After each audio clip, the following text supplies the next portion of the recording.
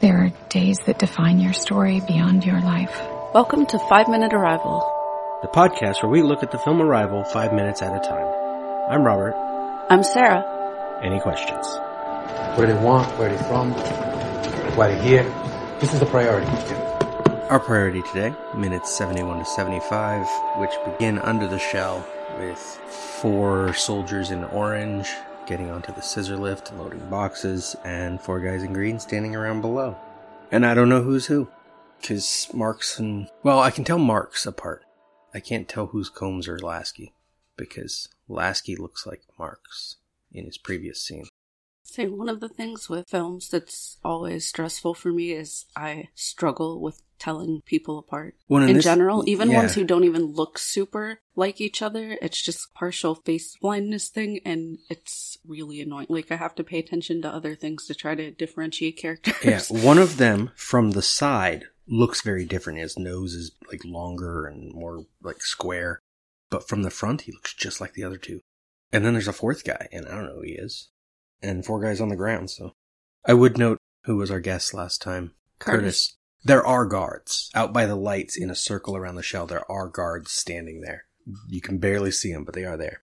Lasky, or I think actually it's Marks, picks up a box, hands it to Combs, maybe. He hands it to a 3rd guy who's on the scissor lift, so they're loading things. Meanwhile, Condor's trying to get in touch, says Alpha 19er, this is Condor, over. Alpha 19er, this is Condor, come in, over. And then they try Captain Marks specifically. This is where I figured out which one was Marks, because most of the time he's had a helmet on. Captain Marks, Condor not receiving transmission. Squelch twice. That's hard. Say that 3 times twice. Yeah. Squelch twice. Squelch twice. Squelch twice if you hear line.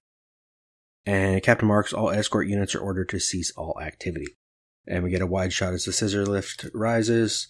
There are 4 guys in orange on the scissor lift. Keep that in mind. 4 guys green on the ground. Because that would change later. Someone disappears. Wow. And I don't know where. And then we cut to someone opening a box, removing something. We notice the timer first, movie thing. The bomb has to have a timer. So it pops up at 10 minutes. If you zoom in here, it's lit better in a second, but you can read it. It says demolition M112, 4 pounds of C4. But there's more than one. There is, I think I counted at least 4 down. It's at least 8. It might be 12. So it's a lot. And so I looked up what C4 was because I was curious. Composition C4 used by the United States Armed Forces contains 91% RDX, which is Research Department explosive, an explosive nitroamine, bound by a mixture of 5.3% dioctyl sebacate or dioctyl adipate as the plasticizer to increase the plasticity of the explosive. Thickened with 2.1%, I put all these in here just to fuck with myself. 2.1% polysobutylene, which is a synthetic rubber, as the binder, and 1.6% of a mineral oil, often called process oil. So, this is the interesting thing from that. C4 often smells like motor oil. So you can smell C4, usually. Someone could make it without that deliberately. It is stable. It is metastable, which means you can eat it, sort of. And it can only be detonated by a shockwave from a detonator. So lighting it on fire, throwing it at something, isn't going to do anything. It's probably good. Yeah. I'm sure it was designed so just I couldn't remember what it was, but I'm pretty sure in the 80s when movies started using C4 as their the bomb visual of choice instead of dynamite, there were movies that they just threw it at something and it blew up. Yeah. They didn't know how it worked yet. Or even if they did, just it looked cool. Yeah. So the although the detonators are cool too. They're usually those little silver Yeah. tubes and they just stab them in there and then something happens. This at least has a timer. We know it's going to do something. 2 hands come into this shot to start the timer. And presumably that person walks away because the lighting immediately changes, and that's when you can read the label better. And the timer starts. And we cut to the heptapods. They are off at the far right of the glass. Costello especially. And I'm wondering if that's just so they could get a look at what's going on, because that was in between boxes. They moved over to get a good shot. I think it also just gives, along with the bomb countdown, the feeling of things being off kilter. Yeah, something's in the wrong. beginning, we're looking at the center movie screen and we're getting centered and acclimated to the aliens. And now everything in this scene just feels like we're not centered on that screen. It's an uneasy, unsettled, what's happening. And then we cut to outside. finally, there's a pickup heading for the shell, so it's taking them a while to get there, even though it's not that far. Yeah. And under the shell, the men in orange get off the scissor lift as Ian and Louise arrive. There are only 3 men in orange now. One of them, I guess, stuck behind to be the suicide bomber, even though there's a timer, and Ian and Louise don't see him in there. We get Marks telling, no, Dr. Banks, you can't go in there. And Louise is like, I just need to ask one question. Dr. Banks, the session is finished. You can't go back in. It's dangerous. Ian, as he's climbing up the ladder, says, look, we just need 5 minutes. Don't sweat it. And Lasky or Combs, I don't know which, says, Marks, let them go. And so then we cut to the timer inside. It is at 4:34. The interesting thing, for the rest of this segment, the timer is almost real time. It's only off by a couple seconds each time it gets back to it. Louise walks by, and I would just like to point out again, I said this last time, this entire bombing scenario could have been avoided if they just spent the available time with the aliens. Right. You give me 120 minutes to talk to aliens every day. I'm not going to be sitting in my office drawing things. I'm going to go talk to the aliens. That's your job. Why is the session over early at all? Yeah, how much time per day were they spending with the aliens? And was that their choice, or did Abbott and Costello just, they had 12 different ships to be at, so. Right, maybe the Australian guy is just really fun, and so he gets 120 minutes. Yeah. They get 20. We don't know. It's not clear. We know that it opens every 18 hours. We don't know for how long, necessarily. But if they just spend time with their new friends wouldn't be, well, one of them dead soon. Ian joins her. The camera rises as they head right over to Abbott and Costello at the side, so they don't notice that anything's weird about them standing off to the right. They just go over there. Louise says, hey, Abbott, so what are we calling this? Session 37? And Ian says, no, 36 part 2. And he opens a lid to the computer. Cut to Weber sitting down to watch. So at least people have noticed they went in there. And he says, why are they on their own? I would point out here that the camera that is in the nave is in the shot. There could be a second camera farther back, but they haven't established that. I think someone just screwed up the shot because the camera's too far back now. Someone says, we've been attempting to hail Captain Marks. The escort units are not responding, sir. Weber says, why not? Pauses for a second, says, send security. He's being careful. And then we get a shot of Louise with her tablet typing. Once again, not readable. Jerks. Don't they know someone's going to look at this movie in real close up and want to know what everything is? They really don't. They think people are just thinking about bombs going off. From the look of it, there are labels. There's something there. I mean, it'd be easier to put real words than not. But she picks the word for offer, we assume. The word for weapon, or at least part of it. So weapon might be a combo word, which might be a variation on tool, which is the whole problem. And then she says question mark, but we don't see her put that one on there. And we get a shot from behind Ian, shot of Louise with Ian behind her, and she says, are you offering us something?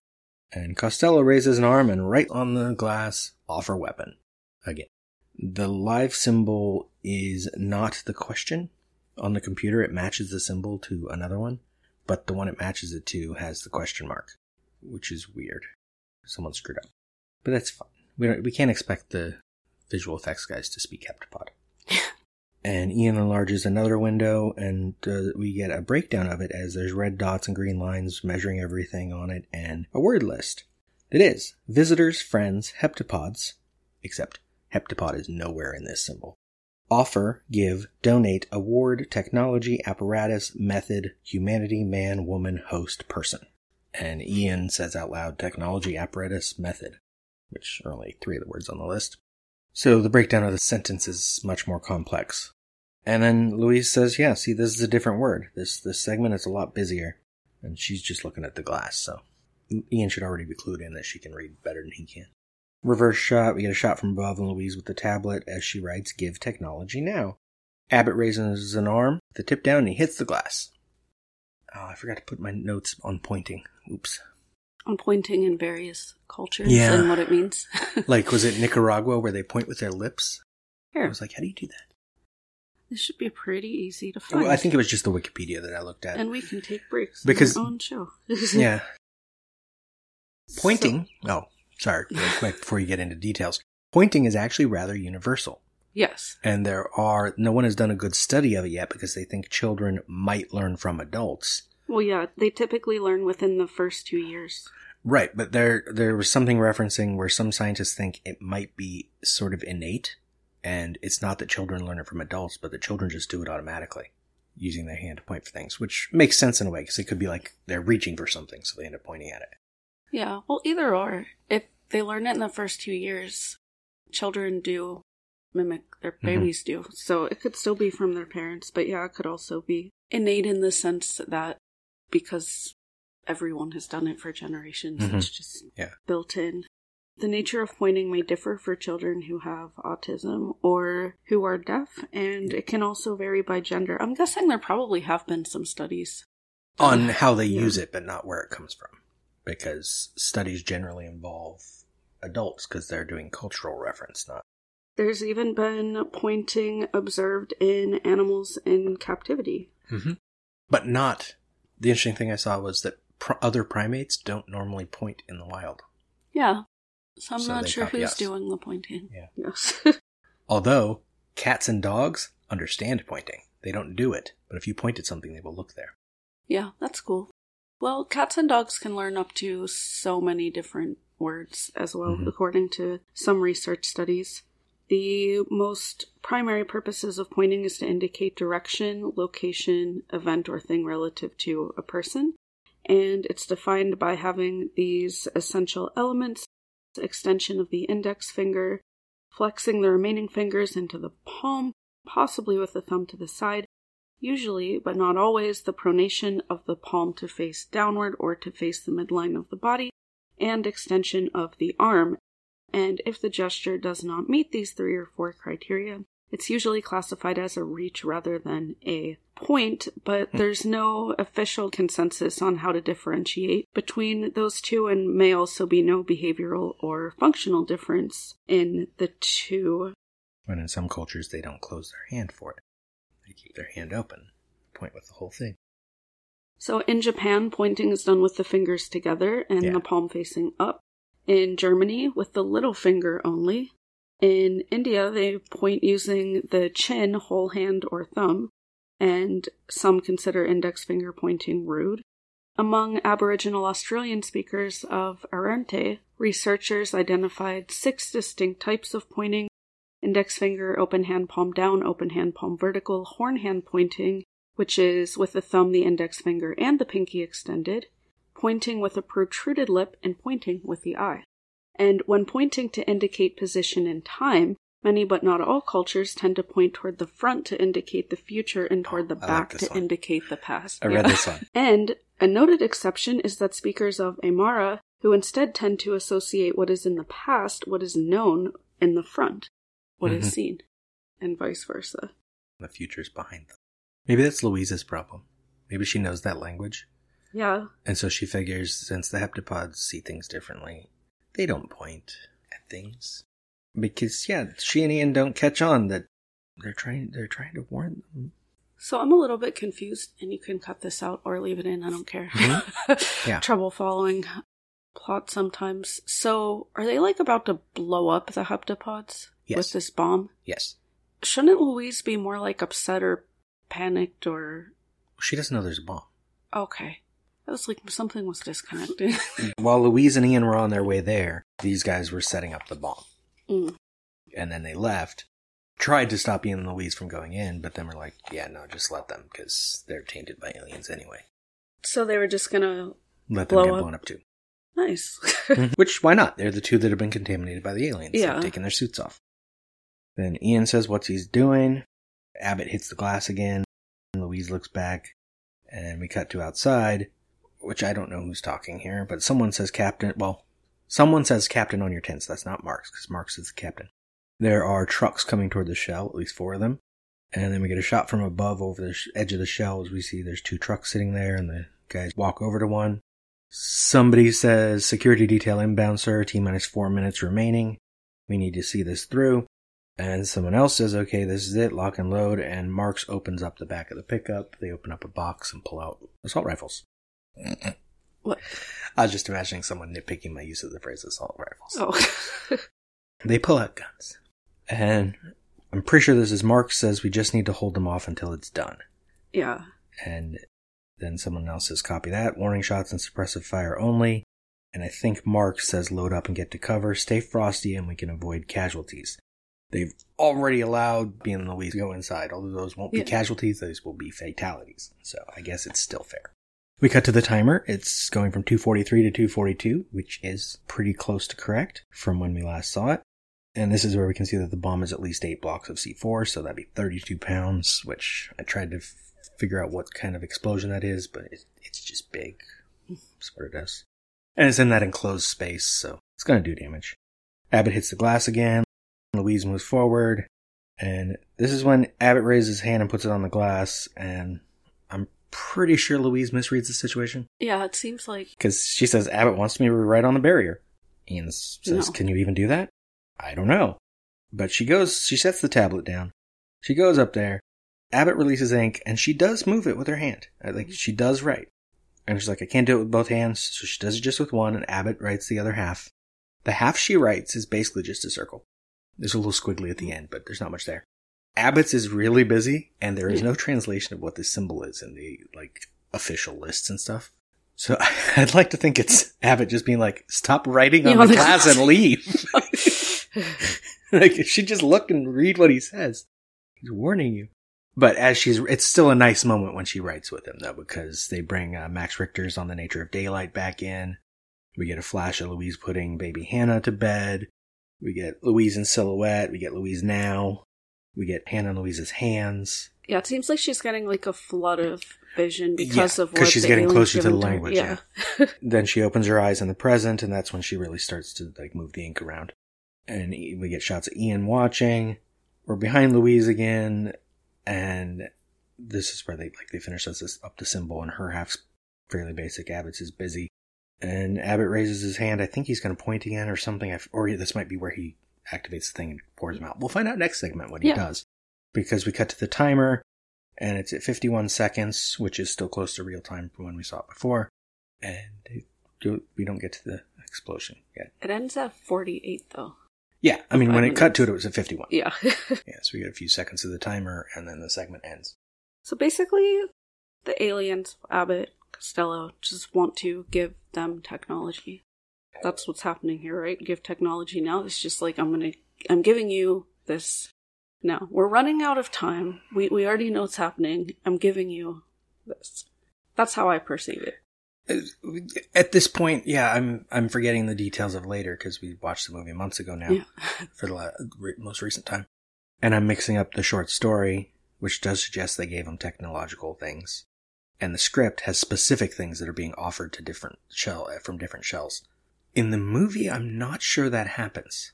I think the impression is that the weapon that has been offered is the language itself. Well, yeah, by technology, I don't mean necessarily that's the word that they're using, but we already know that. Well, which will come up more later, but there's a thing in the original story where they draw, I think it's the heptapods draw this, a line with a dot on it, and they figure out that they're representing human history. And Louise or Ian or both, or Gary, think that they're being warned that the aliens came because we're at the end of our timeline. And then they realize later, no, it was drawn reversed because the heptapods don't draw in a single direction. Right. They draw whatever. And that it might be, no, you're right at the beginning of your timeline and you're awesome and we just came to be nice. And give you stuff. The movie is more specific where, I think... The problem is we haven't watched the movie in several months and I'm forgetting specifics from later. I think there's an implication that the heptapods are going to need our help later in time, and so they came to help us now. Yeah, that sounds familiar. Which is arbitrary and but also separate from the plot. Kind of the interdependence of species and how we just need each other to survive. But instead of actually working together, we just assume that whatever anyone is saying or doing is horrible and try to blow them up. Yeah. So well, it's just they see the timeline and immediately think, oh, it's the end of us. We're all going to die. No, the dot's just at one end. But it could be the other end. So as we go forward, we'll get an explosion. We'll get death. And we'll get plot. And maybe we'll figure out what the aliens want. Lucy, what do the aliens want? They want that? Okay. That's all I got without getting into their motivations, but that probably fit better in the next segment or the one after where, Abbott dies.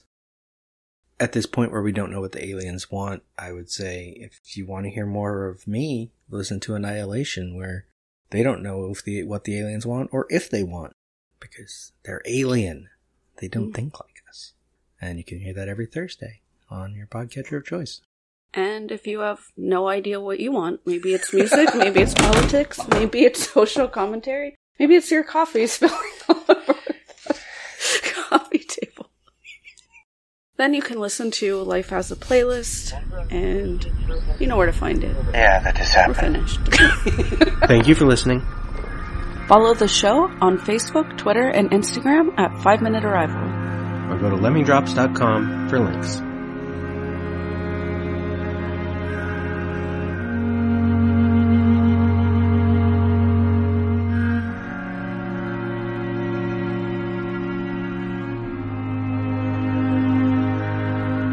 I used to think this was the beginning of your story.